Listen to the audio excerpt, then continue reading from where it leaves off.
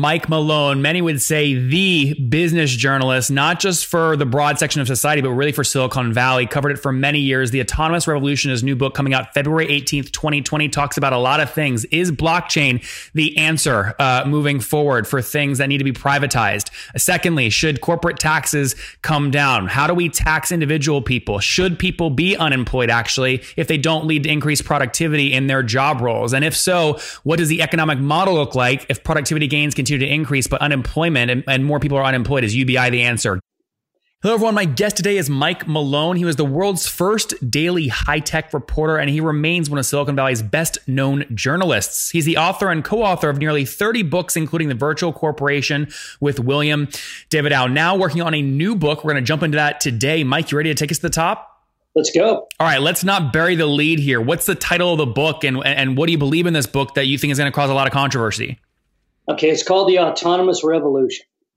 And the core theme of it is what we think is going on right now is not an evolutionary change. The sense that everything's not quite working quite right suggests something much, much bigger that we haven't seen very often in human history. And that is a fundamental phase shift in society and culture driven by technology. And the implications of that are enormous, including for all of your startup CEOs out there. Well, so let me dive into this a bit, right? So you have significantly more wisdom than the majority of us, right? Financial Management recognized your book on Bill and Dave as one of the best biographies ever for business. So you've seen a lot of trends. So here's a question I have for you. I just want to jump right into it. Trump and a lot of politicians, whether it's Republican or Democratic, will brag about unemployment being very low. However, when you look at how Ray Dalio talks about the importance and the economic machine, as his famous YouTube video, he talks about three levers: short-term debt cycles, long-term debt cycles, and productivity increases. We're now in a world where productivity increases does not necessarily mean better jobs or more people employed. Is that a problem? It not only doesn't mean that, it also doesn't mean greater wealth. Productivity was always tied with economic strength. But now we're having non-monetizable productivity. And it began really with the microprocessor. It got cheaper and cheaper and more powerful. So on the balance books, it wasn't producing that much wealth, but in reality, it was changing everything. Now we're seeing a lot of new technologies emerging that are changing productivity, but it's not going to show up on the balance sheets. And that's changing all the rules. In fact, that's the whole theme of the book. Is that when we're having a phase change right now, and there's only been two other ones in human history. A phase change is when everything shifts, when all the rules change, and you can't predict any of the new rules. And we get the phrase phase change from physics. So if you have water and it turns to ice, okay, that's a phase change. It's still water molecules, but something fundamental has happened. If you lived on the equator your whole life, and you never saw weather below 32 degrees, and then suddenly everything froze, you would not be able to predict what was going to happen. You wouldn't know what ice would look like, how it would behave. You would have no tools for measuring it, no rules for dealing with it. Hydraulics would do nothing for you. You couldn't run ice through a pipe. Everything changes. And we've had this happen twice. Once was when we left being hunter-gatherers in the agricultural revolution, and then 10,000 years later, the Industrial Revolution.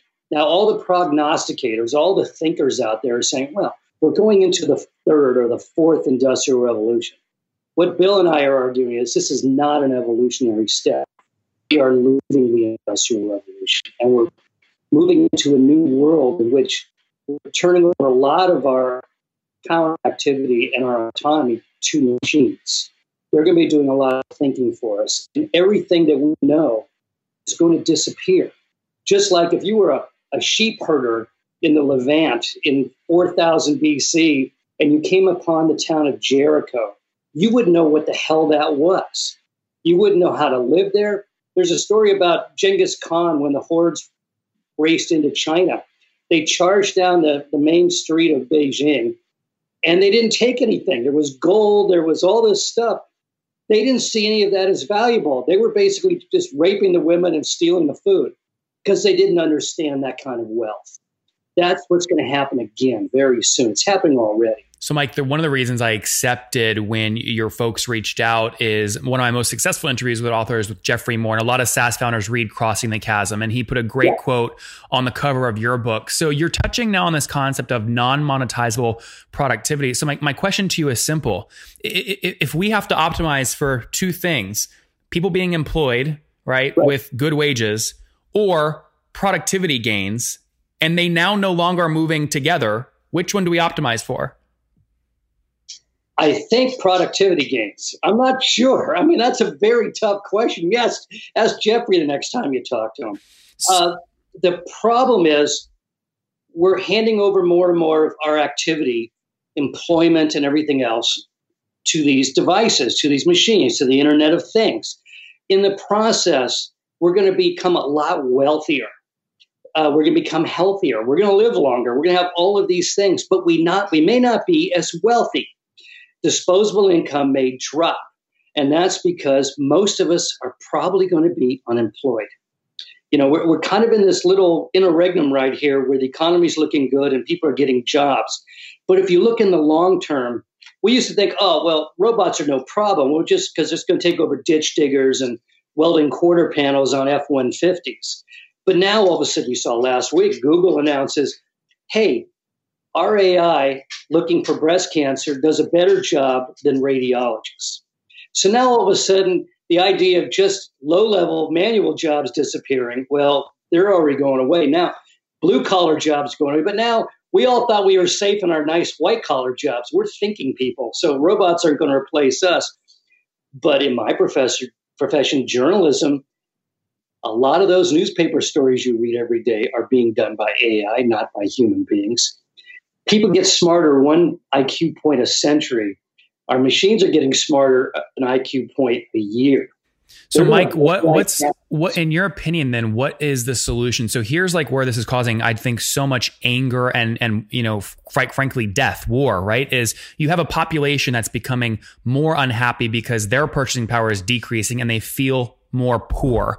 Right? Wait, we got zero. We have what are called ZEVs coming. And those are zero economic value citizens, which are people that even if you had a job opening, you would never hire them because technology will do the job instead. And this is going to represent a sizable fraction of our population. So, Mike, what do you do with those people? That's a really good question. And here we are once again with the idea of a phase change. We don't really understand what the new rules are. We have very established sets of rules about how to do stuff. You talk to these CEOs, and what do you ask? You ask them about the balance sheet. By the way, you do a brilliant job. I can't believe these CEOs are telling you that stuff. You know, it's a big show. You've done your research. I appreciate that. Part of it is you. You're a really good reporter. But 30 years ago, I was a really good reporter. And if I asked those questions to a private company, they would have had the guard throw me in the parking lot because they didn't have to tell you. But there's a perceptual change, too. These CEOs don't feel the need to hide what is legally private data anymore. And one of the reasons is our entire system of financial reporting has changed. In terms of looking at it, it looks the same, but our attitudes towards it have fundamentally shifted. And that's already a phase change beginning. Our notion of currency, of national sovereignty are all changing. So, Mike, Andrew Yang proposes UBI. Do you have these companies that are increasing productivity like Amazon take a portion of their proceeds and pay citizens in the middle of Kentucky $1,000 a month? Well, it's an interesting question. There's some real good arguments for it. If you're a ZEV, you're never going to be employed, even if you went to college. So are you sitting in your little one-room studio apartment with a wall-sized TV and you're getting that transmission free because you look at the ads, and you're never going to go to Petra, but you're going to be able to fly a drone over Petra and put it on your wall-sized screen. You're not going to go out to dinner very often, but you know, you have a fairly rich life. It's just that you're poor. Yep. Now, does the government or the corporations give you money to live on?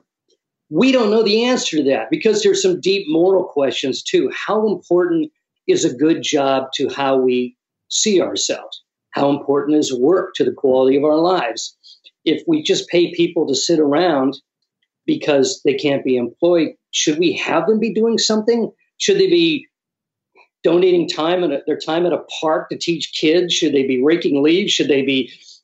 What do we do? What's this calculus that we need between fulfilling work and this increasingly life of So, Mike, you're a great reporter because you know the perfect questions to ask, and I'm asking you for the solutions. And what I'm hearing is, well, that's a good question.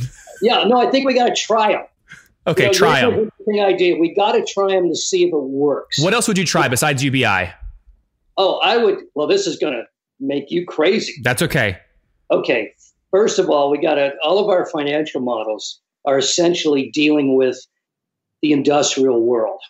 In this post-industrial autonomous world, we need to measure other values, intangible assets. There was an attempt to do that, to look at intellectual capital and other factors. We've got to institutionalize that. I think it's already being incorporated in the stock pricing and everything else, but it's not on the balance sheet. We've got to rethink what actually counts now. The second thing is we've got to figure out a way. Free speech has never actually really been free. Mike, hold on. Sorry. Do you have an idea of what we should be counting now if it's not money in traditional balance sheets? Well, there's things like contributions to society. There's how many patents does a company produce? The educational level of the employees, the durability of the employees. If the employee's been there for 30 years or for 3 hours. I think we have to restructure the way the companies are organized. I wrote a book about the Proteum Corporation, which was you have a solid center with a massive a cloud of freelancers of various degrees. Well, California just outlawed that. So California is actually moving back in time against that. Now you have the Exponential Organization, which was Salim Ismail's book that he gave me a co-authorship, but he was the genius behind it. But the idea of companies going at 10 times the normal rate that we're used to, and they have to literally turn themselves fully virtual and incorporate customers, everything else into the creation of the company. We don't have any measurement system for that.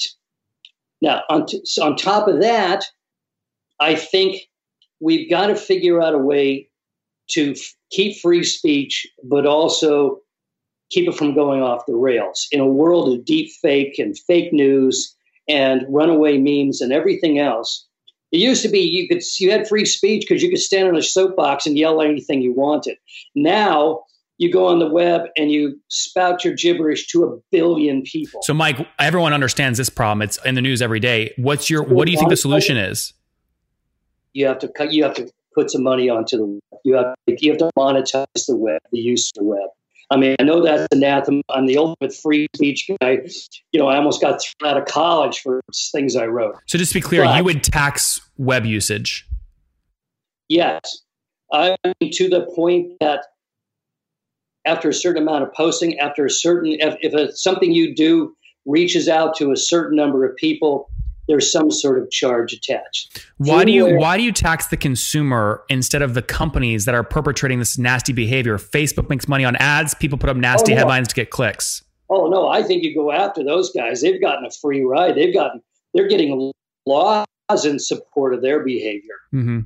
And ultimately, freeware has been a devastating thing. It did a wonderful job of building the web. I love freeware, but the cost of it, social cost, is enormous. And we need to figure out some sort of balance between being able to operate and scale freely and to speak freely, but at the same time, there has to be some sort of constraint. And if we try to do it by law, well, we've seen the result. How do you censor Twitter? How do you censor Facebook? What do you decide? The Roman Juvenal asked the question, who will guard the guardians? We hire a bunch of 25-year-olds to be censors at Twitter. Well, they come in with their own set of biases. Yep. They don't even know they're biased. So therefore, they're seeing through a screen that they don't know is there. So yeah, they'll censor some things, but they'll miss others. There has to be another mechanism. Yeah, I mean, the flip side to your current argument too, you're talking B2C platforms in the media world, but to give some examples of where freeware has really added a lot of productivity, a lot of freedom, a lot of good things, Automatic, WordPress, right? Matt Mullen, that was built on top of open source code. GitLab, SID, open source code, right? So this open source free model is not brand new. It's now being used in a really negative way in the media world because of how advertising works and click-through rates. Right, because in the business world, there's money on the table all the way around, even in freeware.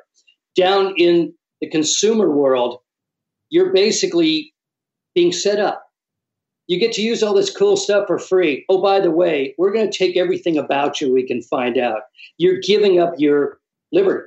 Don't people know that, though? I mean, I know that. We all sort of know it.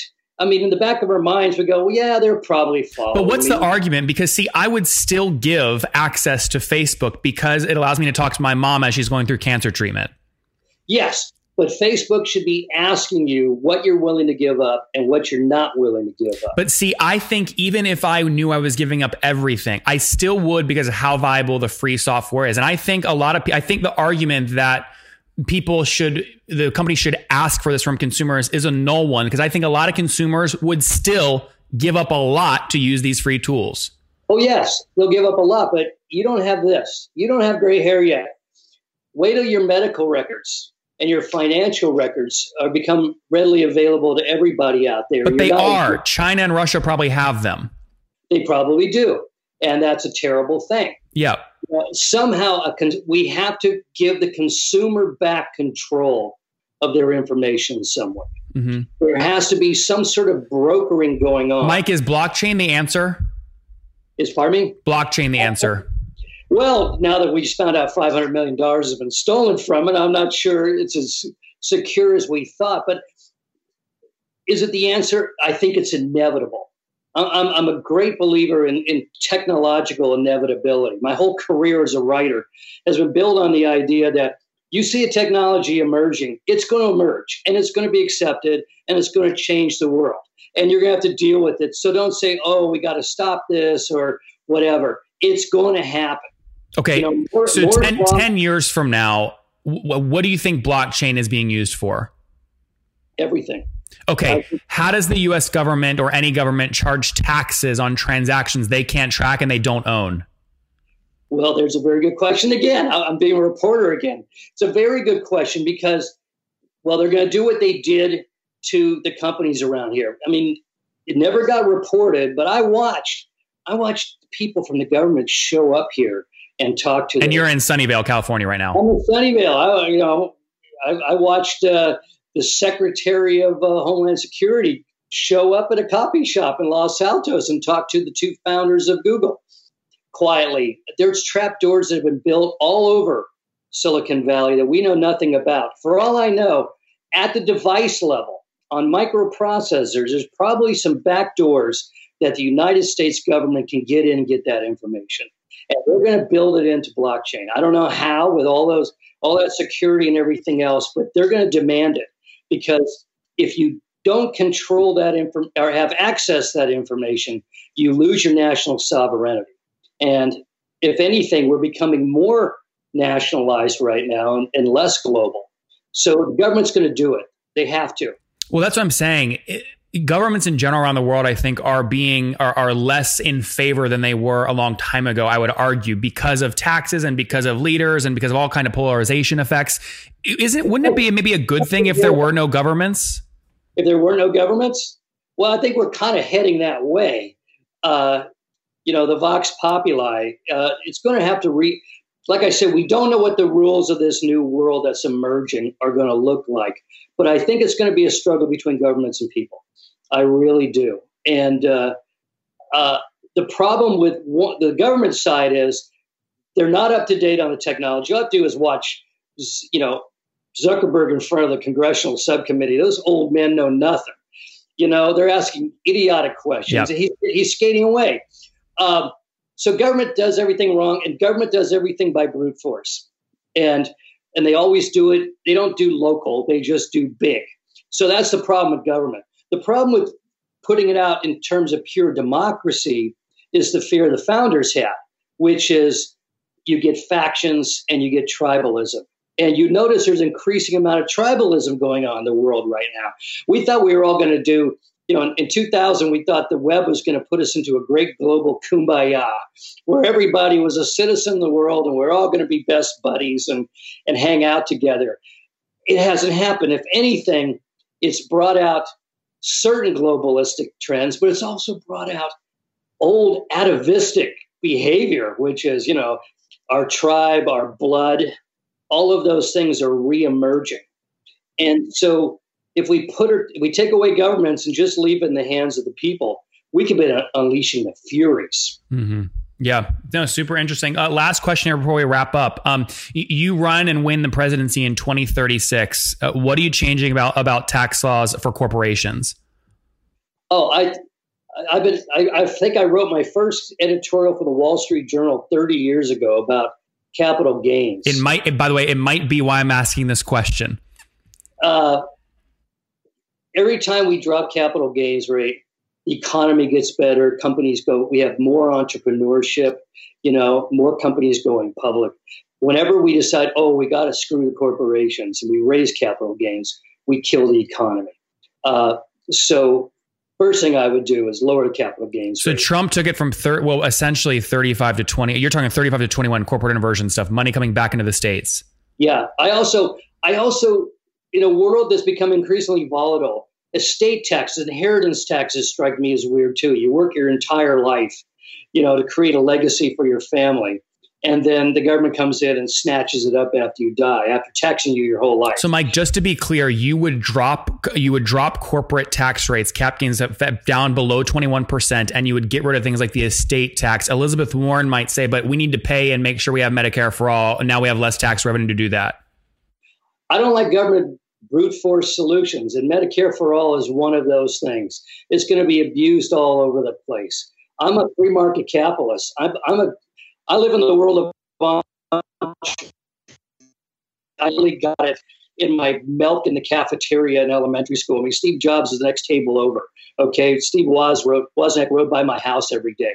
I've known everybody all the way back to David Packard and Bill Hewlett in this town.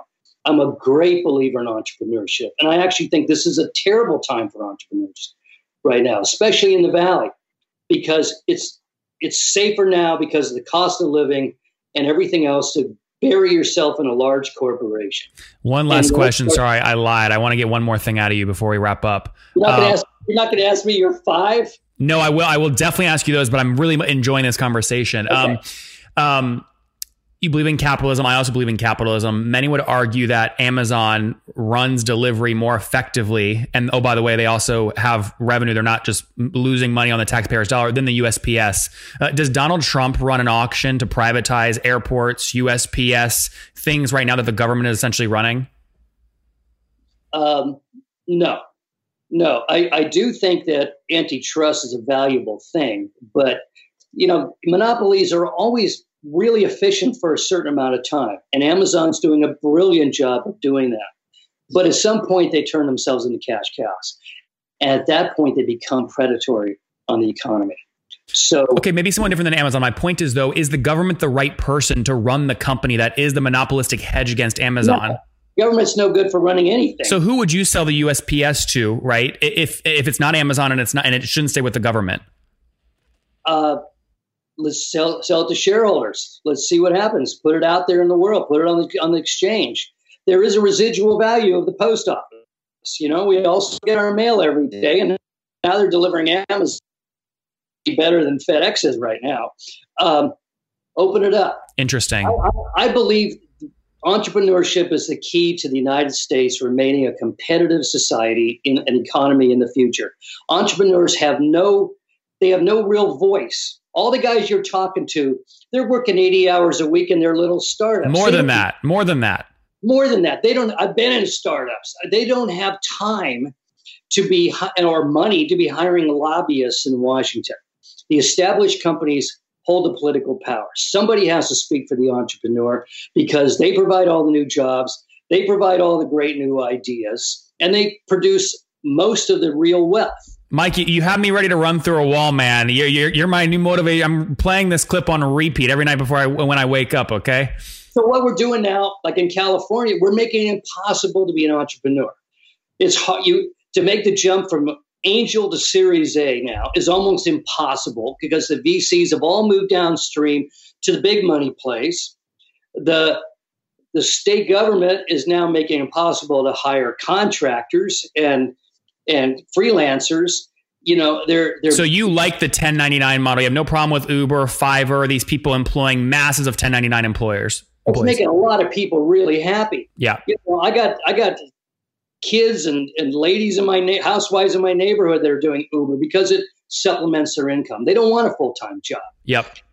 And what we talked about at the beginning is most of those full-time jobs are going to disappear. Yep. Very good.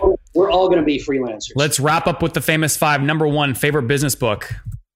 I think The Exponential Organization. I think Salim gave us a glimpse of what the future looks like. Number 2, is there a CEO you're following or studying? Give me someone that is not mainstream. Oh, hell. Actually, you know who I follow the most because he's so entertaining and I've known him for years? Elon.